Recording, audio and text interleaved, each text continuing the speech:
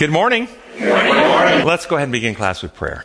Gracious Father in heaven, again, we are so thankful to be able to draw together and study about your word, about your kingdom, and about your plan for us. We ask that your Spirit will join us and enlighten us and enable us to fulfill your purposes. We pray in your holy name. Amen.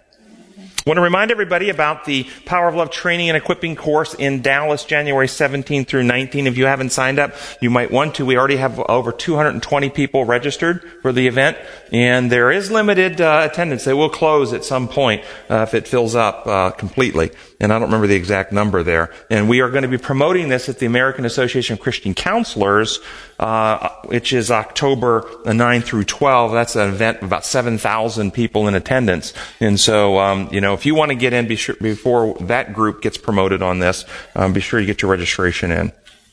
And then just reminding everybody, if you have somebody that doesn't speak English that you'd like to share this with, check our website, Multi-Language. We have a variety of different resources up in various languages now. We're adding to that. So check that out and see if there's a language there for you to share with your friend if they need it. Okay, today we're doing lesson number 2 in our quarterly Ezra and Nehemiah, and the title of the lesson is Nehemiah.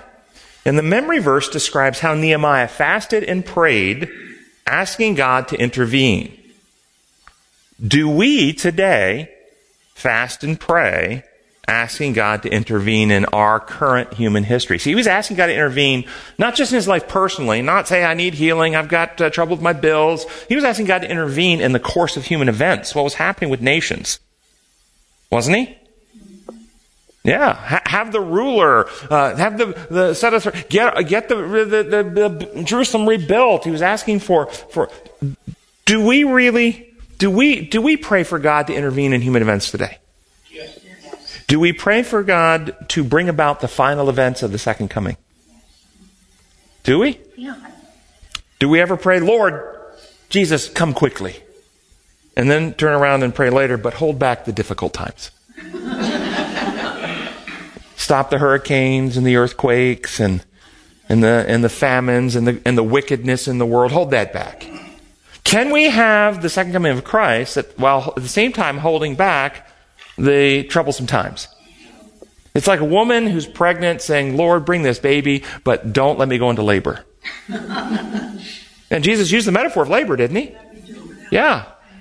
So I bring this up because sometimes I find myself, kind of doing that, seeing an event happening. And so I've started to pray, Lord, I don't know if this event plays well in your end time plan. If it does, let it go through. If it doesn't, turn it and stop it.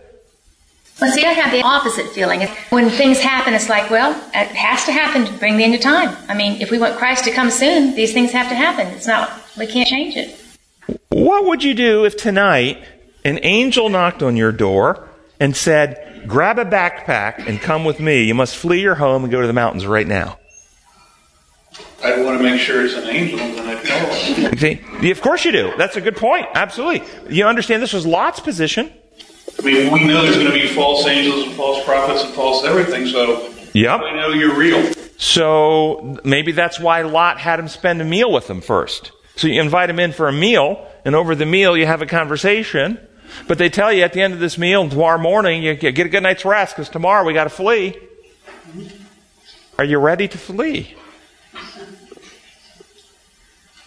I think about that kind of stuff. Do you think about that kind of stuff? Absolutely. Yeah. That's what Lot faced. We speak about believing the second coming of Christ, but are we prepared to act, to move, to leave, to suffer, to speak, to stand up, to face trials for God's cause? Are we prepared? Well, what is the purpose of fasting and praying? Is fasting and praying to get God to do something he would not otherwise do? No. Or is fasting and praying a means of connecting us with God so that we can become more attuned to God's purposes? Yes. Could it be God is waiting to act in human history because he needs some of his people willing to act in his behalf and carry out his purposes? Did he need Nehemiah? Define need. Yeah, so I was going to say. Or someone like Nehemiah to go and lead the people with the message? Did he need Moses to confront Pharaoh? In other words, does God wait for his human agents to empower, to enlighten, to enable, to carry out his purposes? Or is God going to simply use his power to force it to be this way, or the way he wants? Did he need? No. Did he choose? Yes. So you don't think he needs us to carry out his purposes? Well, let's maybe describe the purposes, because maybe there are some purposes he doesn't need us for. He didn't need us for Jesus to live a sinless life, but he did need Mary to be willing to be the mother. He needed a righteous. He wasn't going to have Jesus born to Jezebel, so he needed Mary's willingness. It seems to me. Anybody disagree with that? But he didn't need us for Jesus to be sinless. That was Jesus all on his own. But does he need us for our personal salvation? Can he save us without our participation? No. No, he needs to win us to trust. He needs us because we are a showcase to the other world. He needs us to be cooperative with him and to understand him and his way so that it's not a coercion factor. But if he wants to move mountains, he can move mountains. And we're not talking about mountains. We're talking about hearts and people. Well, that can change too. When he said, "As the Father has sent me, so send I you," what was he talking about? So, if we're willing. So this is the point I'm getting. Is fasting and praying primarily a means to influence God, or primarily a means to tune us in with God so that we can be more useful for him? First two paragraphs say, "To date, 2 groups of captives have returned to Judah in the last partial fulfillment of God's promise to the Hebrew nation.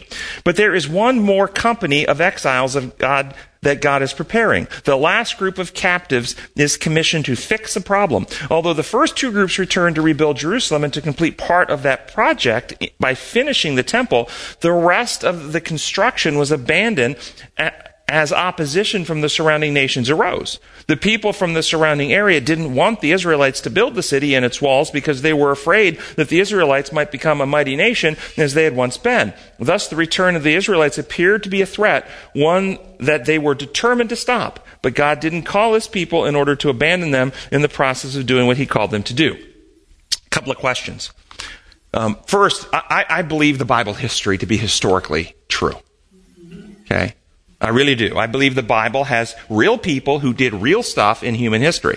But I also, have you ever seen those mosaics that have 1,000 different pictures that when they put them together, you see a bigger picture? Okay? Every one of those individual pictures are real people, real pictures. But then when you put them together, I think there are millions of Jewish lives and people that lived in Old Testament times. God selected a very small number of lives to be highlighted in Scripture.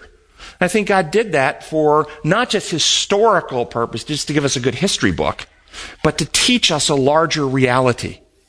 To teach us the plan of salvation. And as it says in Scripture, in the New Testament, these things are written down for our benefit. Okay? So there are object lessons in addition to literal history going on here. And so, in addition to what I just read, is there an object lesson that applies? I'm going to give some quotes from one of the founders of our church in a moment, where she talks about Nehemiah having an application and what he did in building up the walls, having an application to our time. But I want to unpack that with you. Do you see this possibility? For instance, Israel was taken captive by Babylon. Why were they taken captive by? What was the reason? Because they sinned. Because they didn't stay faithful to the Lord. Is that fair to say? They did not stay faithful, and they went after other gods repeatedly, and because of their unfaithfulness, they were taken captive to Babylon. Is there an object lesson in that? If we're unfaithful to the Lord today, will our hearts and minds become captive to evil and selfishness? Yes. Okay. Does Babylon in the Bible represent something more than a historic city? So can we be taken captive by the symbolic Babylon, the system of confusion of the world, if we don't stay faithful to the Lord? Yes. Our minds and hearts. There's an object lesson there. A system of confusion. And are we not called to call people out of Babylon at this time in history? A system of confusion.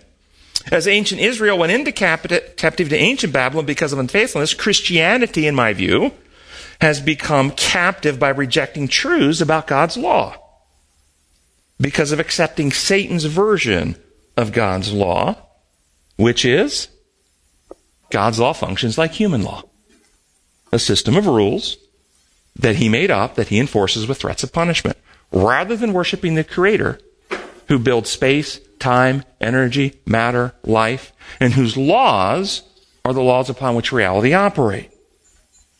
People are taken captive into superstition and myth. And we are called out, just like Israel's called out.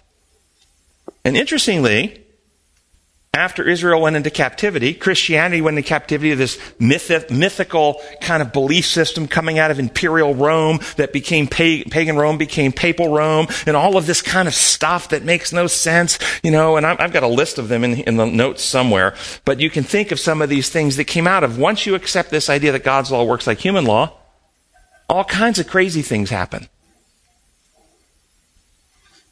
Like, sin has to be paid for, and we can pay for it with indulgences. You bring enough gold to the church, then you can pay for your sin. If you don't pay for it here, though, somebody's got to be punished, and so you go to a place of punishment called purgatory, where you get punished until the proper punishment is meted out, because, sin has to have an inflicted punishment put upon it. This is a human law model, and it's corrupt, and all kinds of crazy contradictory things happen.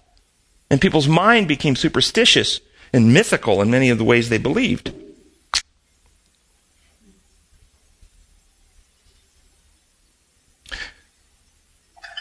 But we are called out just as Israel's called out. And into Israel, we're brought out, as it said in the lesson, in 3 groups. 3 times groups left and came back to rebuild Jerusalem before the walls were actually rebuilt. And we are called to be repairers of the breach of God's law. And can you see possibly 3 calling outs that have come? I would suggest that this is also metaphorical, object lesson for the history we're in. That this generation today represents the 3rd group to be called out of Babylon to give the final message from Revelation 18, where the message must be given again. The first calling out was the loud cry, and began with William Miller calling people out. And the second, I would say, and that led to the great disappointment, the second, I would say, was 1888. The righteousness by faith calling out of this legal, your righteousness is declared, to an actual righteousness by faith. You become, says 2 Corinthians 5:21, that he who knew no sin became sin for us. There's substitution. Some allege I don't believe in the substitutionary death of Christ. That's not true. There it is. I believe in the substitutionary death of Christ. But for the reason Scripture says, and it says it right there, he who knew no sin became sin for us, so that, here's the reason, we might become the righteousness of God. Not that we might be declared righteous even though you're not. That's the penal legal lie based on human law. God wants you to become righteous through his grace and trust in him, not in your own works, but the gift you receive when you receive Christ. You get a new heart and right spirit. The law gets written in the heart and mind. Your heart gets circumcised by the Spirit. The heart of stone is removed. You get a heart of flesh put in. The metaphors of Scripture about actually transforming you, so that in Revelation 12 it says, notice the righteous, here they are. These are they who do not love their life so much as to shrink from death. You see, the natural human heart is survival of the fittest driven. Got to watch out and protect me. Kill or be killed. But the new heart, I don't love my life so much that I will shrink from death. Thus, Shadrach, Meshach, and Abednego did not love their life so much that they would shrink from death. They stood for right, even if their life was threatened. Daniel in the lion's den. Job, you see these people who are in Job, perfect and righteous in all his ways. You want Bible perfection is about that mature character that does not love its life so much that you will compromise God's principles to save yourself. Stephen, many of the righteous, this is what it's talking about. Okay? So I say the 3rd calling out then, and so the breaching God's law, that God's law functions like human law, an imperial distortion. God runs his universe like Caesar runs Rome. And if you think of the corruption that has come from all of that, and we are calling people back to worship our Creator God who built the heavens and the earth and the fountains of water. This Creator worship which repairs the breach in God's law. And it's that breach that opened up for all these distortions of pagan ideas to enter into Christianity. So there's a lesson we can learn from Nehemiah. Nehemiah was a man of faith. He prayed, and he moved forward in faith, trusting God. Well, consider this quote from Great Controversy. Great Controversy 552. The prophet points out the ordinance which had been forsaken. Thou shalt raise up, this is talking about Isaiah. She's quoting Isaiah here. Isaiah 58, 12 to 14 is the quote.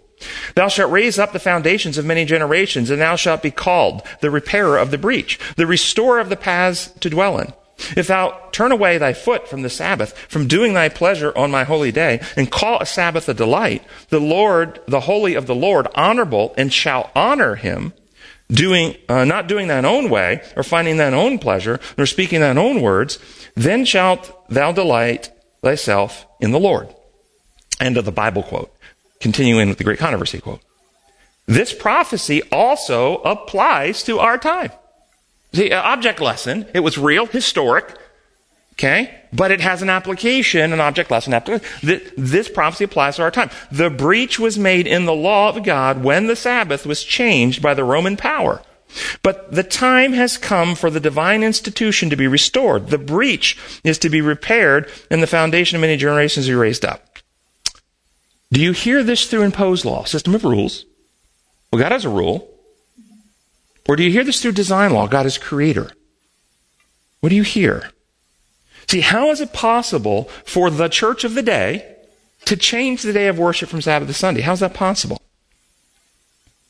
They accepted a premise. They accepted a premise first. This is where we're going. So why isn't there one church in the world today, not one, given the state of what's happening in our environment, why isn't there one church that votes that if you join our church, you will be immune from environmental toxins anywhere on the planet? Why doesn't it? Wouldn't that be a great benefit for joining a church? Air pollution won't affect you. Toxins in food won't affect you. Why don't they vote for that? I'm illustrating a point here. Because they can't change design laws. See, humans can vote to make marijuana legal. They cannot vote to make it healthy. God's laws are design laws. So, what does it mean now when you see that difference? What does it mean that a church did vote to change the Sabbath? And they did. It means they don't see it as design law. They first understand it as simply legislated rules like we make up. And so the Sabbath is a sign or an evidence of this change in the law. It wasn't just merely about which day one goes to church. It was an entire corruption of how Christians understand God's law and government. His entire government was corrupted in the minds of Christianity to be imperial and dictatorial. And the Sabbath change is the evidence of that corruption. And so you notice what was said in the quote. The breach was made in the law of God. This is how it was worded now by the author. When the Sabbath was changed. She didn't say the breach was made in the law. The breach made in the law is the change of the Sabbath. When it was changed. Well, I have another quote just coming up in a moment.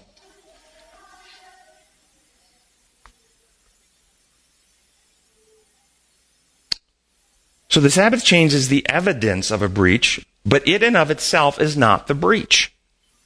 The true breach was the change in the fundamental understanding of God's law. In other words, the God we worship is God the Creator, whose laws are the laws upon which reality built. We've talked about the law of love, law of liberty, law of truth, law of worship, law of exertion, law of restoration. All the laws upon which reality works, including your mind and including the moral laws. I've had some theologians say, okay, we agree with you that God is the creator of nature, and his natural laws in nature, physics, gravity, laws of health, they are design laws. But the moral laws of the Ten Commandments, they're not like that. They're rules that he gave us.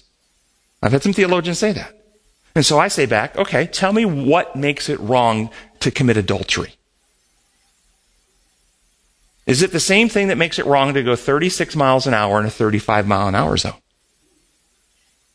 See, that 35 mile an hour is just a rule made up. It's arbitrary. There's no real consequence to it. You have to be caught. So the problem with committing adultery is, well, God is a recording angel. And if you do it, he makes a demerit in a book in heaven. That's what the problem is. And then God one day will have a tribunal. And if you didn't actually ask Jesus to pay the penalty for you and get that erased out of the book, then God one day will torture you the appropriate amount of time before he kills you. Or does the adulterer actually do something in himself? Does the adulterer sear their conscience, warp their character, harden their heart? They become more fearful, more apprehensive, more suspicious. Do they start telling lies to cover for themselves? Does their character change? Can an adulterer avoid the corruption of their character? That's design law. You can't avoid it. That's why Ellen White wrote, every sin reacts upon the sinner and makes it more easy for them to sin again. It corrupts the character. This is design law. You cannot avoid it. So I tell people you can't have physical health while living in violation of the laws of health. Doesn't matter what the doctor does. You're smoking a couple packs a day and you got lung disease and you go see the doctor. Doesn't matter what medicine he gives you. If you keep smoking, you're not getting better.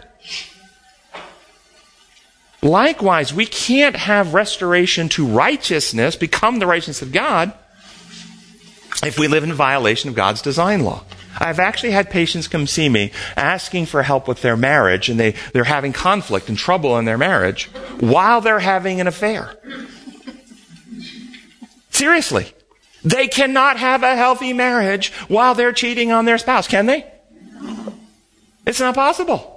I've had others come while they're beating their spouse. Not cheating, hadn't slept with anybody else, but they beat them. And they wonder why there's no love in the marriage. That's the violation of the law of liberty. You can't have it. So this idea that God's laws function like human laws makes God's character switch from the benevolent, gracious, for God so loved the world he gave, and he's the constant source of all goodness, all grace, all life. He's not, I'm going to tell you something right now. God is not the source of death. Christ died that he might destroy him as the power of death. And by his death, he destroys death and brings life and immortality to light. And death is going to be eliminated, according to Paul in 1 Corinthians. It's the last enemy to be destroyed. Death doesn't come from God. God is the source of life. Those who sow to the carnal nature, from that nature reap destruction. Death comes out from breaking God's law. And if you understand the design law realities, then you think about when Paul says, well, the power of sin is the law. How is the power of sin the law? Does that make sense to you? The power of sin is the law. God's law is the power of sin. God's laws are constants, like gravity, like the law of respiration. They're just constants. They do not change. They do not waver. They do not show partiality. They do not discriminate. They are just constants. Your breaking of them, they will not adapt to. If you jump off the Empire State Building and then pray to God for good health and a long life, God's law does not change to meet you in your sin. If you've heard that saying, God will not change his law to meet the sinner in their sin. It doesn't change. It's a constant. So if you tie 100-pound weights to your feet and jump in the ocean, what is the power that kills you? The law of respiration that you're breaking. That's the power of sin. Is the law of God that will not change. And when you choose to sin, sin is transgression of the law, taking yourself out of harmony with the law. And there's power to destroy. So that's the power of sin. And this is the law of sin and death. When you break it, there's no living out there. There's only trusting Jesus for him to restore in you his law and bring you back into harmony with it. So, the SDA Church has come into existence and reclaimed the right day of worship. But it has not yet fully repaired the breach because it hasn't rejected imperialism and imposed law constructs with its penal legal lie and began promoting God as creator in its fullness. And his law is the laws upon which reality work. So, three comings out. I think this generation, with this message of the three angels' message through design law, is the third group to give Revelation 14, again, as it says in Revelation 18, another angel comes calling people out of Babylon one more time. And that Babylon is that Roman system of imperialism that has infected Christianity. Notice Isaiah's quote, we are to repair the breach when we call the Sabbath a delight. Can delight in something be legislated? No, delight can't be legislated. There's only one way for the Sabbath to be a delight, and it has to be a change in the heart of the people who observe it. And what makes the Sabbath a delight? The truth about its purpose that it reveals. The Sabbath reveals the character of God. Truth presented in love, leaving us free. It is a gift of God to us, revealing His love, His kindness, His mercy, His methods, His truth. And it is a delight to have freedom. If you've ever been in bondage, whether it's financial bondage of some kind, you've just been trapped in something, it is a delight to be set free. The bondage of sin before you came to Christ, and you were set free from that. It's a delight to have freedom. And the Sabbath is a day that guarantees you will have freedom with God. How is it a guarantee? A promise made. And it's an evidence given. Well, remember when the Sabbath was made. And this is a mind blower for the imperialists. Those who believe God runs His universe like we do, they see the Ten Commandments as a list of rules, and they say that's eternal. It's always been that way. And therefore the Sabbath's always been in existence. But it says right, the Sabbath was made for man. It was created. It had a beginning. And the beginning was the creation of earth at the end of 6 days. And what was happening in the universe when this planet was made? Was there something going on? Some question, some controversy already started? Lucifer began his rebellion. The polemo. There was war in heaven. It says, remember, the argument that God isn't trustworthy. You can't trust Him. And day 1 through 6, God reveals power. Creation, wow, I can't imagine the power that was dispensed in the creation of our solar system. It's beyond my imagination, beyond yours. We take a few grams of matter, we turn that matter into energy. That's a nuclear explosion. That's how much energy in a few grams. How much energy to make the whole planet, the sun, the moon, the rest of the stars of the solar system. How much energy? I can't imagine it. It was a quite display of might and power. And so we learn God is powerful, day 1 through 6. What do we learn on day 7? In the context of Satan saying, you don't have a right to rule, we can't trust you, God creates a day of liberty. Truth was presented, and then He says, I rest my case. I step back. And He gives us a gift as human beings, a gift to come aside every day, a gift of time, a vacation in time, a day of promise, a day of evidence. And it was a gift to us, but it was for the whole universe to learn. So if you get engaged and you give a woman an engagement ring, the ring is her gift. But everyone who sees it, it's an evidence to everybody who sees that gift of something, of her engagement. The Sabbath was for us. It's our gift. But all the intelligent beings learn something from seeing it. And they learn the character of the one who wields the power. That He stopped using His power and gave His intelligent beings freedom to think. That's what we learn. And so the Sabbath was constructed, built, made. And thus it stands as a sign, an evidence of God's methods, design law. How did the Sunday come into being as a day of worship? It wasn't constructed, made, created as a day. It was legislated as a day. A rule just made up. And thus it is a mark of the beastly system.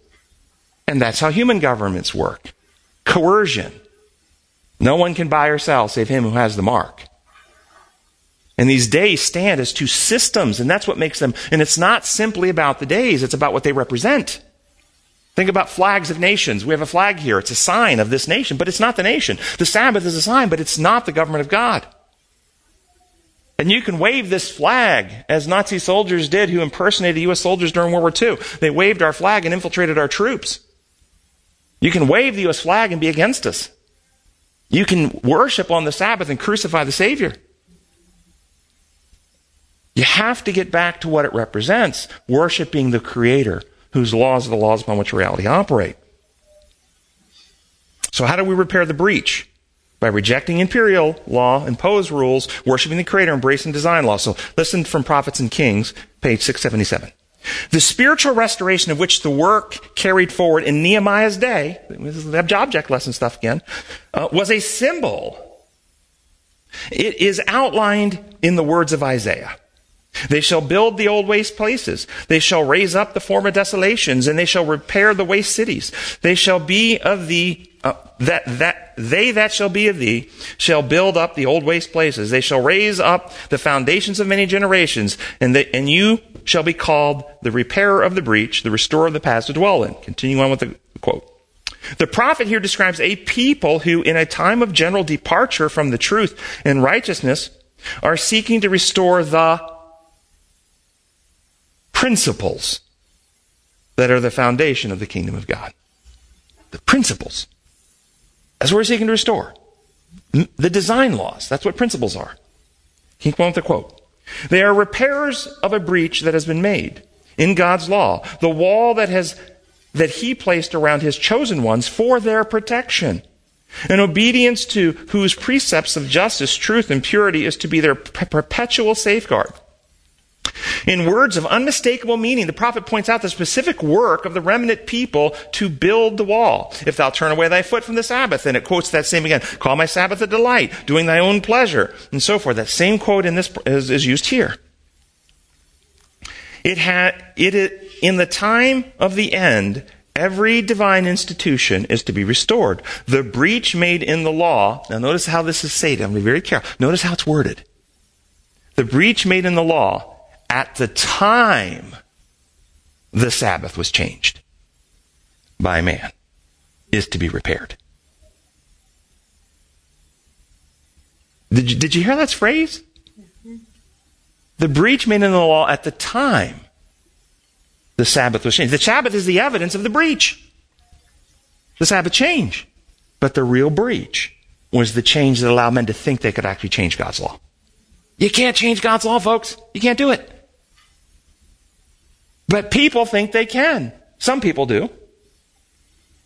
God's remnant people, and the Sabbath was changed by man, is to be repaired. God's remnant people standing before the world as reformers are to show that the law of God is the foundation of all enduring reform. I want to pause. Why? Why is the law of God the foundation of all enduring reform? Because it's the law of life. The principles upon which life is established to operate. One cannot have health in violations of the law's health. All enduring reform is moving in harmony with how God built life to operate. It's very simple. And that the Sabbath of the fourth commandment is to stand as a memorial of creation. A sign, an evidence, a memorial. A constant reminder of the power of God. In clear, distinct lines, they are to present the necessity of obedience to all the precepts of the Decalogue, constrained by the love of Christ. They are to cooperate with him in building up the waste places. They are to be repairers of the breach, the restorers of the path to dwell in. What was the breach made when or at the time that the Sabbath was changed? I put out and put forth the real breach was seeing God's law and government running like Rome. God is a dictator in heaven. He's a righteous dictator, but he's a dictator who makes up rules without inherent consequence. And if you break them, he keeps a list in a book.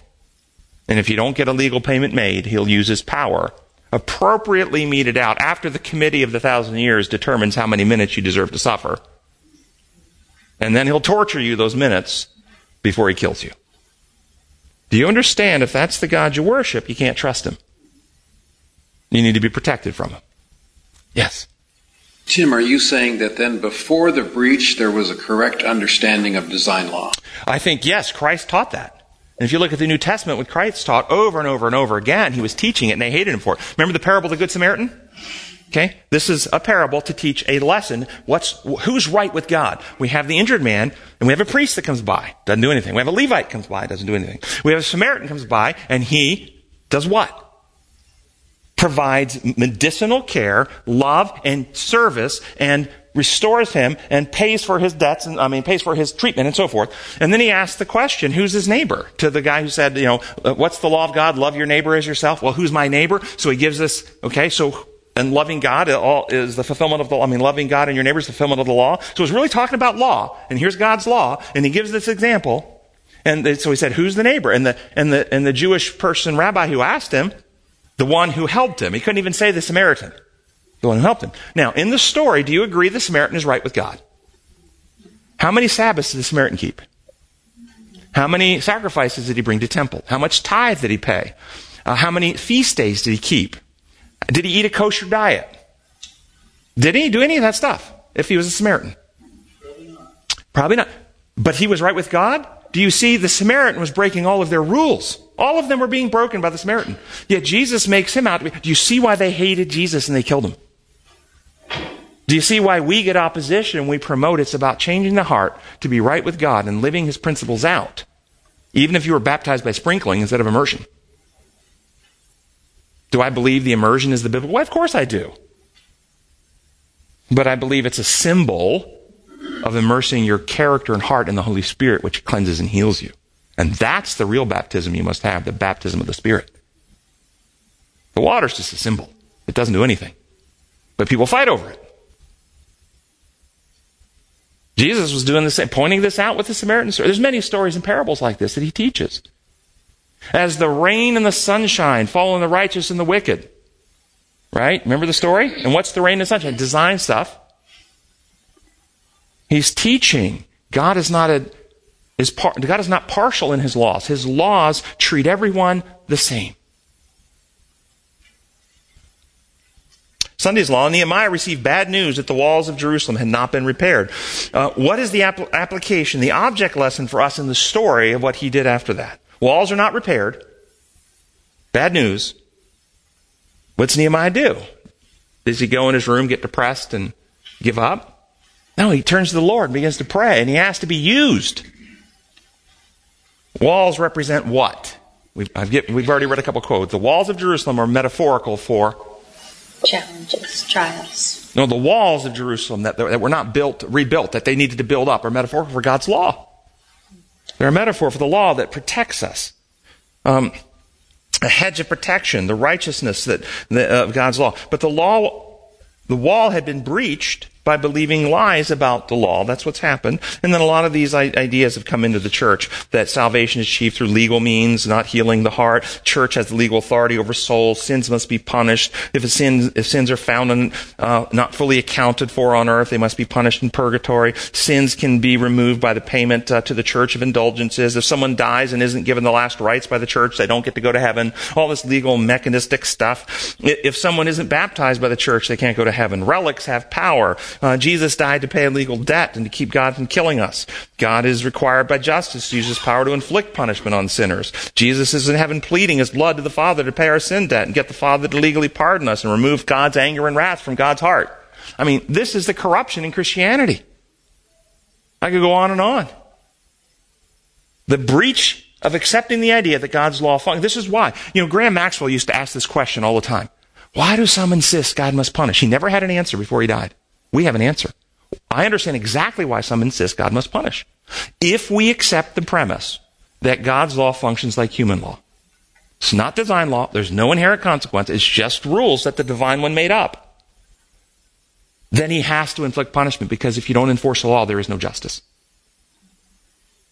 But if it is design law, you don't have to inflict punishment on the person who jumps off a bridge or ties a plastic bag over their head and selfishly hoards their carbon dioxide. Or the adulterer who cheats on their wife and doesn't repent and get a new heart and right spirit. See, David was an adulterer, but he repented and got a new heart and right spirit.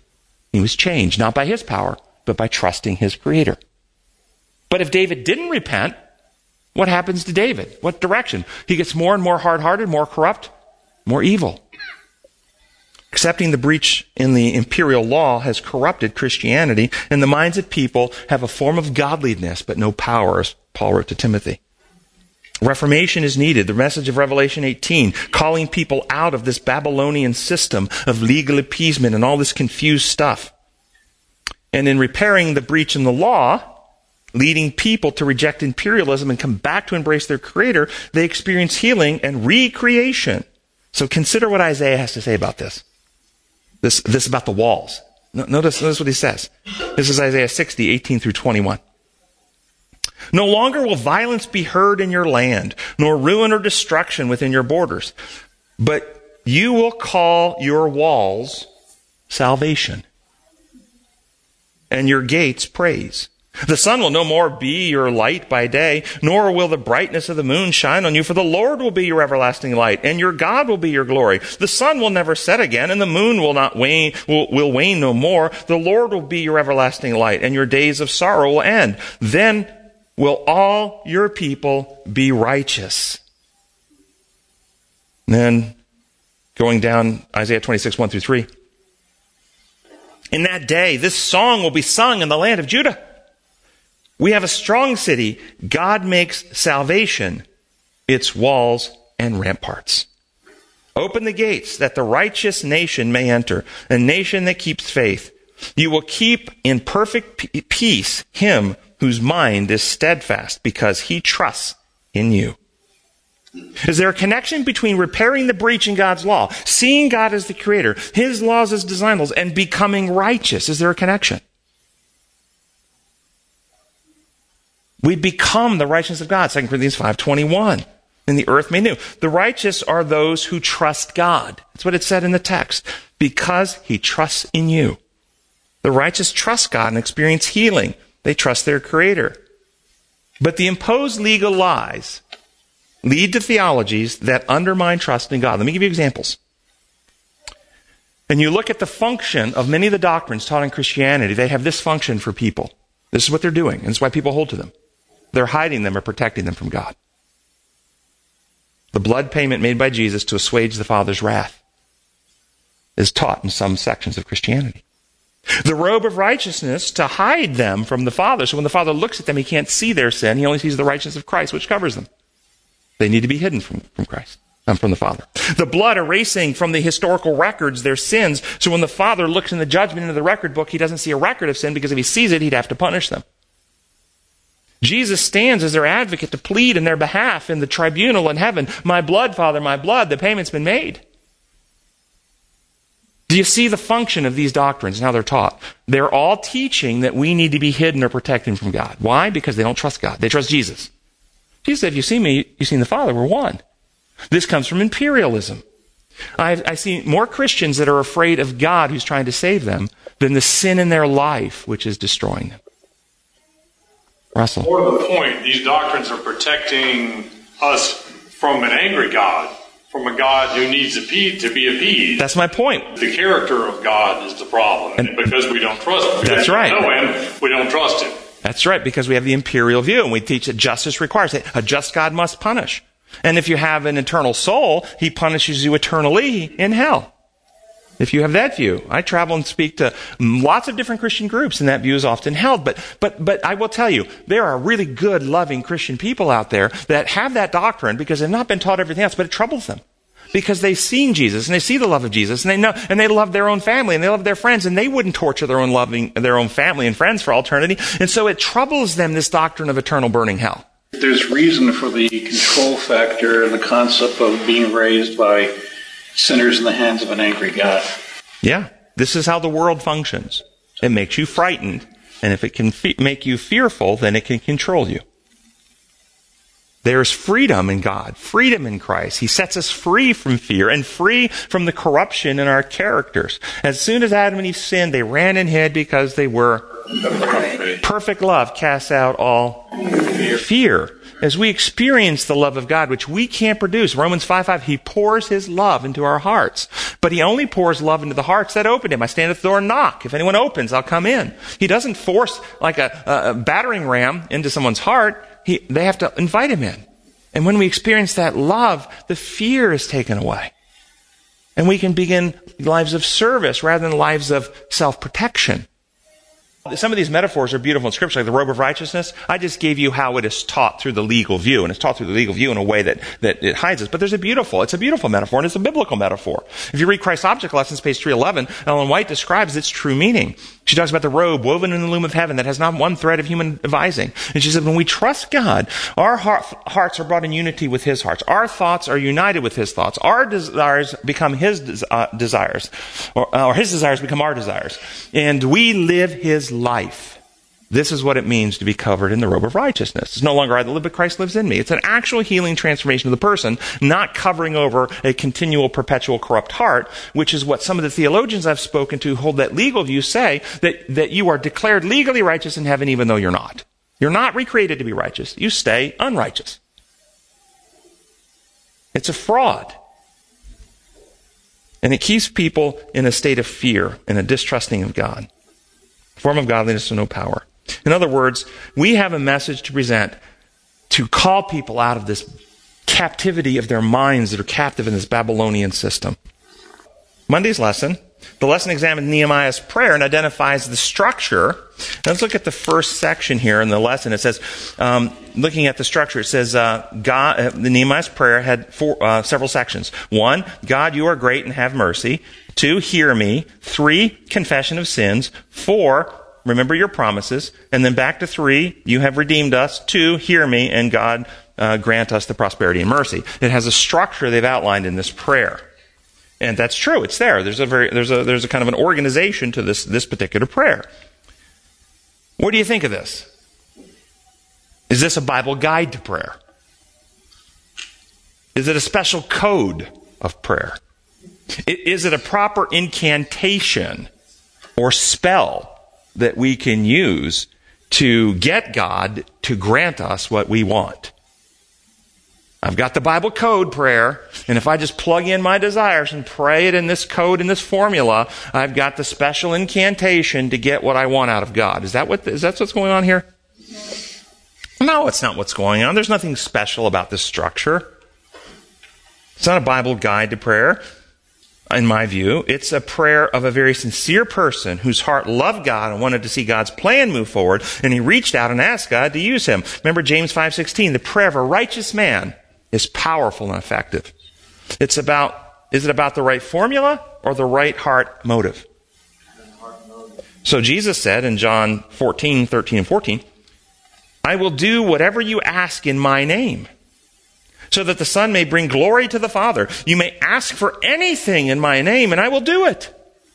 Is this a new formula Jesus is giving us? If we just ask what we want, at the end of our prayer go, and in Jesus' name we pray. Amen. Is that the formula? Just tag that on the end, and you can ask for any. Lord, I would like to have $1 million lottery ticket brought by a parrot to my house today, and I would like to have that. In Jesus' name, amen. Will that parrot deliver me $1 million lottery ticket today? Is that what this prayer means? It's just no. I forgot. It doesn't work because his name wasn't Jesus. That's Greek. It had to be Yahshua. Now, you have to say it in the name of Yahshua, then it works. Is that the key? Yes. Maybe it's in the Spirit of God, and if we're connected with him, then we want what he wants, and so then our prayers are for what he wants. Oh, I love what you're saying. This is wonderful. See, in the Bible, does the name have meaning? Character, okay? So Jesus is saying, when you pray with my character reproduced within you, then you will be praying with the right motive, asking for the right action, seeking the right goals and purposes in harmony with me and my Father, and of course I'll be eager to carry those out for you. Praying in his name means praying in his character. So from the Remedy paraphrase, it says, and I will do whatever you ask that is in harmony with my character, methods, and principles, so that the Son may bring honor and glory to his Father by revealing the healing and life-giving power of his methods. You may ask me for anything in harmony with my character and methods, and I will do it. Which makes more sense to you? Pray for anything and add the tagline at the end, in Jesus' name, and then Jesus is in heaven, is obliged to dispense power to make your prayer come true. Or pray for things in harmony with God's character, methods, principles, and purposes, and God will eagerly work to bring about his will, which you are praying for. Which makes more sense to you? Yeah, okay. So for what was Nehemiah praying? He was praying for the fulfillment of God's plan. God has a plan, and God revealed that plan from some of the prophets before Nehemiah. And Nehemiah simply praying that God will bring forth his plan that he wants to carry out. And Nehemiah also, I think, is saying, and I'm willing to be used if you have a place for me in your plan. Use me. I think this is the secret. The lesson also points out that Nehemiah reminds God of what God had already promised to do, that God actually doesn't, though, need be reminded. And the lesson properly states, it is not that God doesn't want, it's not that God doesn't know or remember his promises. Instead, God takes pleasure in our willingness to claim his promises.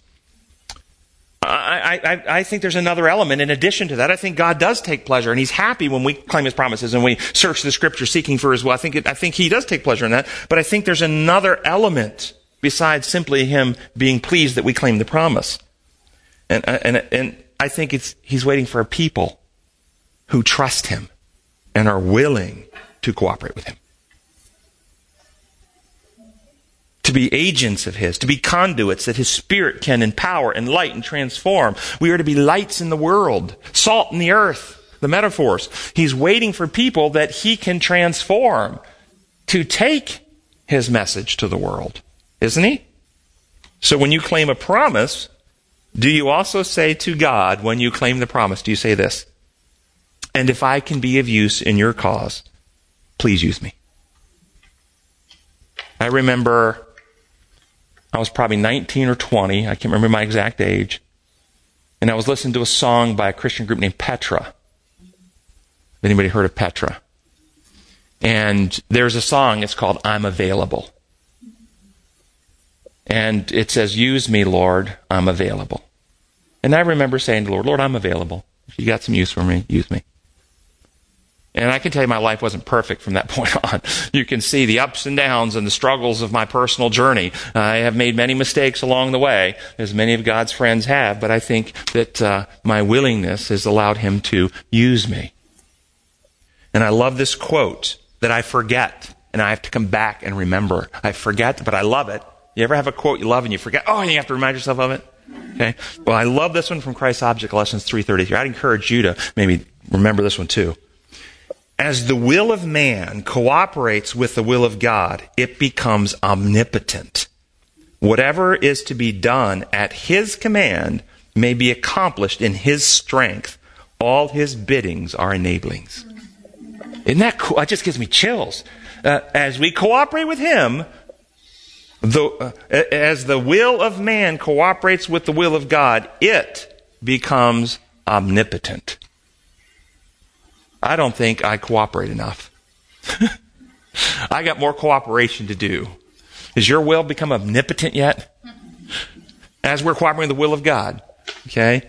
Whatever is to be done at his command may be accomplished in his strength. All his biddings are enabled. I love that quote. So do we see in the quote that I just read fulfilled in the life of Nehemiah? Don't we see it? Was Nehemiah empowered to speak out, to be successful in his mission, to rebuild walls? Yes. What about us today? Do we cooperate to speak out for the rebuilding of the walls, for the rebuilding of the truth about God's law and his salvation found only in Christ? Now, I want to give you some historical facts, and I want to ask you, what do we learn from it? Here we go. Captives, Daniel, Hananiah, Mishael, and Azariah.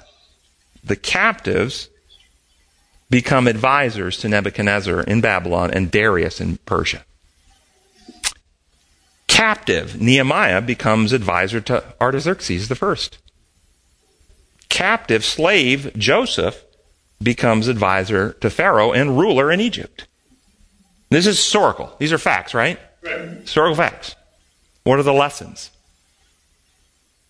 Well, the obvious one, and that's not the one I'm going for, God can bring good out of difficult circumstance. That's an obvious lesson, right?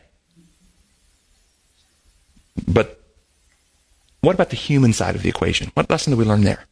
That's the God side. What about the human side? Did these human beings have a role to play? Did God need human beings that, despite the adversity, the hardship, the betrayal, the enslavement, maintained their trust in him? Consider the implications. Do you think any of the people I just read about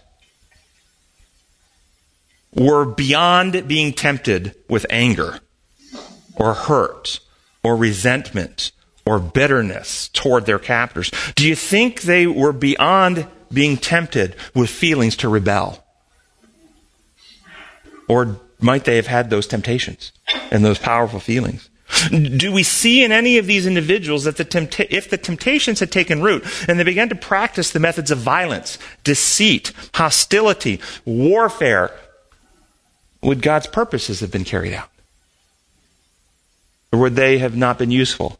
If you look at the history of Israel, there were always the rebels that were warring against the various. And why is it that the Babylonian captivity, read prophets and kings, and why the captivity became worse? There were several times Nebuchadnezzar took captives. It was minimal at first. And Jeremiah is telling them, submit. They wouldn't submit. And it had to be more and more. Remember? Yeah. Will we as a church fulfill God's end-time purposes? Well, first, while we're being abused and having rights violated, where will we seek our deliverance? Will we seek it by civil war and human government, or will we seek our deliverance from God? If you believe anything that Ellen White wrote about the eschatological events coming, those who stay faithful to him are going to be persecuted by powers. But he will send his angels to watch over them. And she actually writes that when they have their metaphorical swords, because I don't know that our government is going to take away the police's 9mm and give them swords. But the weapons turn to straw, she talks about. They become powerless, in other words. God sends his angels to protect us. Will we as a church fulfill God's end-time mission by using human governments to pass laws to mandate our moral principles? One of our online class members, Gwyneth Roberts Baxter, sent me an email last week with the following quote from a retired professor from Yale University's law school, where he retired in 1978. But listen to this quote. His name was Grant Gilmore. Law reflects, but in no sense determines, the moral worth of a society. The values of a reasonable, just society will reflect themselves in a reasonable law. The better the society, the less law there will be. In heaven, there will be no law, and the lion will lie down with the lamb. The values of an unjust society will reflect themselves in unjust law. The worse the society, the more laws there will be. In hell, there will be nothing but law and due process with meticulously observed. When we experience mistreatment, do we turn to God for deliverance, or do we seek the courts? And I'm not talking about your individual. I'm talking about, are we seeking to have the nation conform to our moral belief system? Anybody want to comment on that? This is happening in our nation today. What do you think the beastly system and the image to the beast is? What is it? It is a merger of church and state. It is a people who want to use the state to force their moral values. And by the way, the church, I'm coming to some awareness, does not have to be an actual organized, filed with the tax department church. Amen. See, there are religious systems of belief that are not called churches. But if you understand the law of worship, there are philosophical belief systems that govern people, and they're using the system to force their philosophical belief systems on the nation. There's a merging going on of this, some might call it a cultural revolution. But there's a real battle going on. What's the Christian? And by the way, if you get tempted, as you see some immoral practices and principles being taught in the nation, passing laws that you disagree with, if you're tempted, just consider how Jesus and the apostles handled the situation in their day. Which country had more human rights violations, ours today or Rome? Did Jesus and the apostles seek to get new senators elected to the Senate? Or did they petition to have a different governor in Palestine? I mean, they didn't go into political maneuvers. They went to free hearts and minds. I just read an article yesterday, and we're going to close on this. Just read an article yesterday about the gospel is moving like fire. It's the number one according to this article, the rapidly expanding or building church in the world right now is in Iran. Really? Wow. And it's being done by women underground who are converting to Jesus Christ and developing a love for the Jewish nation and the descendants of Abraham, and accepting Jesus as their Savior and rejecting Islam. Why? And they say the number one evangelist for Jesus is the Ayatollahs. Because the Ayatollahs take Islam to its natural ends with no freedom, no autonomy, and abuse of women. Complete domination and control. If you look at how Jesus treated women, it's completely different. And this is design law. When you violate liberty, threaten to kill somebody who doesn't believe what you believe, you destroy love and you incite rebellion. They look somewhere else. And the gospel of Jesus is the gospel of truth, love, and freedom. Our gracious Father in heaven, we thank you so much that you are a magnificent, infinite being who has created the universe to operate in harmony with your character of love. And we thank you for Jesus who came to be our Savior because we could not fix the problem that Adam caused. We couldn't save ourselves. And we ask now that your Spirit will take the victories of Christ and reproduce them in us and restore in us your character of love, that we can be salt in this world, light in this world. And the final message of Revelation 18 can go forward and the walls can be repaired and people can see your law as you really built it to operate. We pray in your holy name. Amen.